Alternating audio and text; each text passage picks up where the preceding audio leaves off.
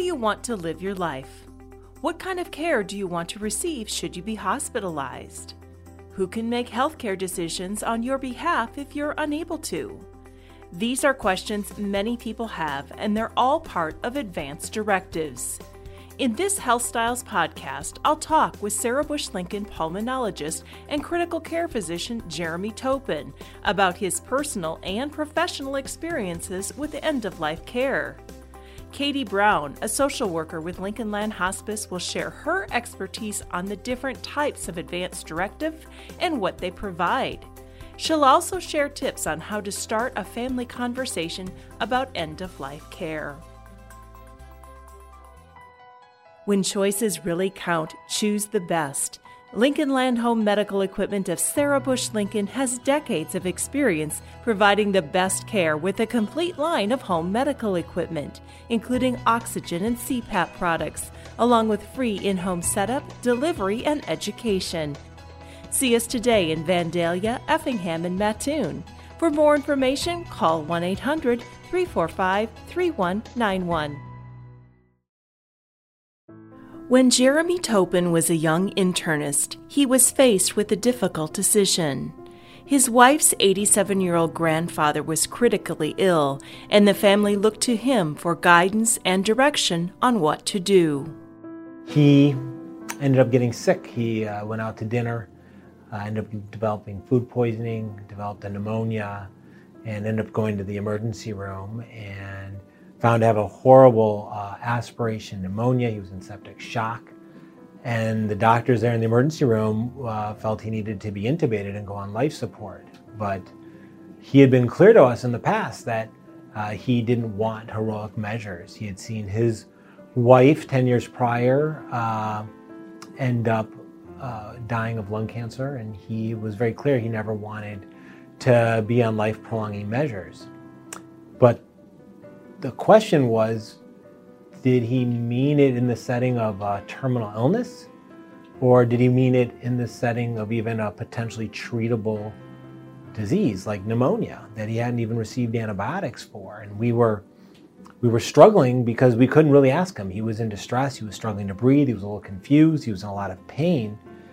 And we realized that we didn't have a conversation with enough depth to it. And we had to make some assumptions. And we made the decision at that point that he was very active and he was independent and there was a good chance for him to recover, and we wanted to give him that chance. And so we chose to put him on life support. Herb recovered after a few weeks in a hospital. After a stay at a long-term care facility, he was finally able to return home. I mean, this is a win from a critical care standpoint. But when I had a chance to talk to him several months later at one of his great-grandchildren's birthday, and I was like, Herb, we made the right choice, right? And he said no. And I was sort of shocked. And he, to him, and he wasn't mad or angry, but that was a lifetime of evenings that never ended for him. And the care he needed to rely on from the nurses, which he never wanted, was just a blow to his pride. And he just said, please don't do that again. And he actually, a few months later, developed another pneumonia, and that time we knew what he wanted, and we made sure that he was comfortable. What happened with Jeremy's family occurs in hospitals every day. The difficult choice families have to make when their loved one is seriously ill. Having an advance directive can help you pre-plan your healthcare decisions. These legal documents also serve as a guide for your physician and loved ones to help them make clear decisions when you are not able to make them for yourself. Katie Brown is a social worker with Lincoln Land Hospice. She helps patients and families with end-of-life care and decision-making. So I think when we do not have advanced directives in place and there's no clear idea of what we want for care at the end of life, it becomes very difficult because generally speaking, we will receive care that we wouldn't otherwise choose for ourselves. And that care can oftentimes lead to prolonged issues of discomfort and pain. And it also creates a burden on our loved ones trying to figure out what those decisions would be at end of life when we have not communicated them. As a critical care physician, Jeremy Topin knows firsthand how difficult it can be for families to make these types of decisions. It's the worst time. It's the most stressful time.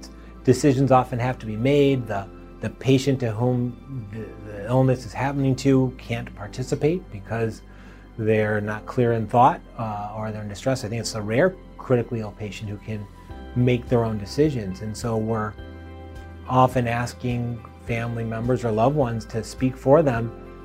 And if there haven't been discussions, it's not clear. And I think having these conversations before they need to happen, before those critical moments, allows families to really discuss these issues in a non-stress manner, in a manner that they can have thoughtful conversations, discuss what values and preferences are, follow up on things that maybe they hadn't thought of before. So talking about advance directives is a very difficult conversation to have, but good conversation starters include just referencing an article, a TV show, a movie, also talking about maybe a recent medical checkup, or looking at maybe you've lost someone recently and discussing that loss and what you would choose in that situation.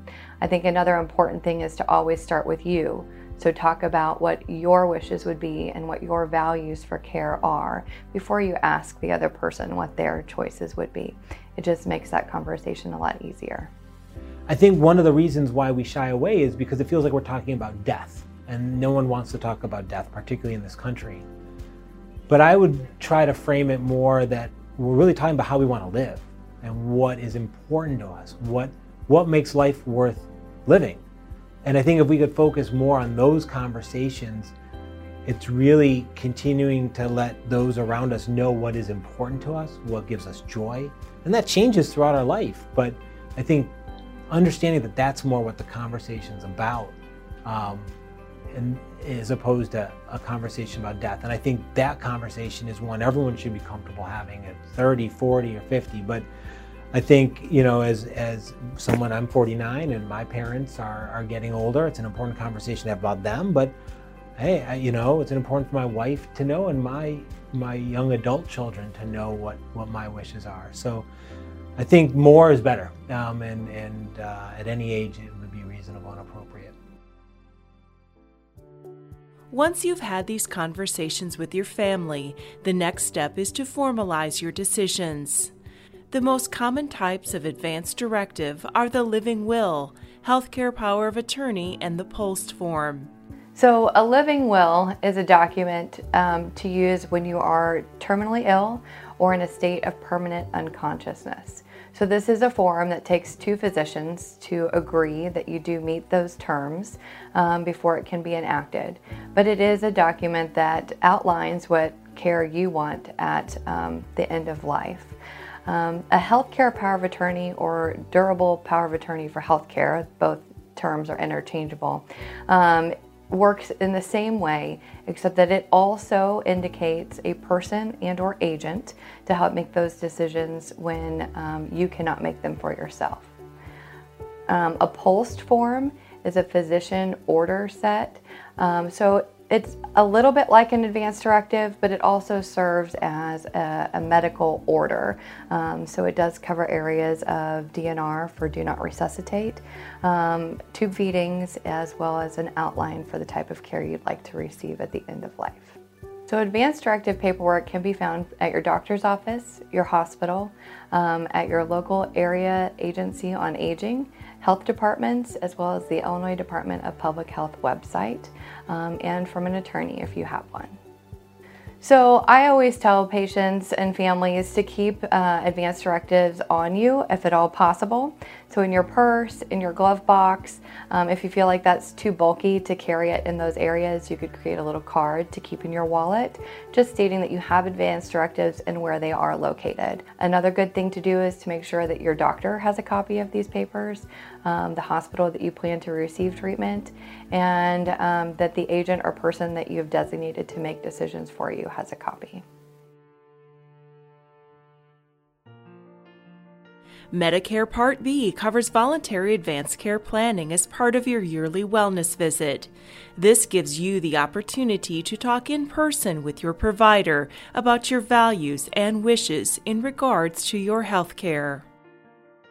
So in my grandfather's case, we thought we had the conversation. He was a DNI, and often we all stop there. It's hard enough just to have that, and there's sort of a relief. But we didn't dig deeper, and as we found out, we really weren't sure if he was a hard no, if he was a no to any situation. I mean, for example, people can often have an allergic reaction and have swelling in the neck, and all they need is some steroids for 12 hours and a breathing tube, and they go back to completely their prior state of health. And was he a hard no to that? Or would he be willing for a time-limited trial for a day or two? And we realized we hadn't really dug to that next level. And the truth is that the DNR-DNI conversations are important, but that's just the tip of the iceberg. It's a starting point. It's not the finishing point. The truth is, in the ICU, most situations are more nuanced and more complex, and they don't fall into this binary catalog of DNR, DNI. The reality of medicine is that there's so many more shades of gray that you need nuance and context to be able to approach. So when a patient has a healthcare power of attorney in place, family members can spend that time with them as a quality time, just living through memories and just getting to spend that time with them rather than making healthcare decisions and having stressful conversations over what steps to take next. We have seen where people do not have healthcare power of attorneys in place as well, where there is not a designated person to make decisions. And unfortunately, in these cases, it can be hard to find someone who is willing or able to make those decisions. And sometimes it can cause stress between family members as well. So advanced directives are important at any age. Oftentimes we look at them as something that we fill out when we're older or when we're sick. But really, something could happen to any of us at any time. So this is a conversation that we can have now and we should be having now. To learn more, visit sarahbush.org/advanced-directive. That's all one word. Here you can find information on steps to take, as well as downloadable forms including the Living Will Declaration and the Power of Attorney. You've been listening to Health Styles, presented by Sarah Bush Lincoln. I'm Lori Banks. Thank you so much for joining us.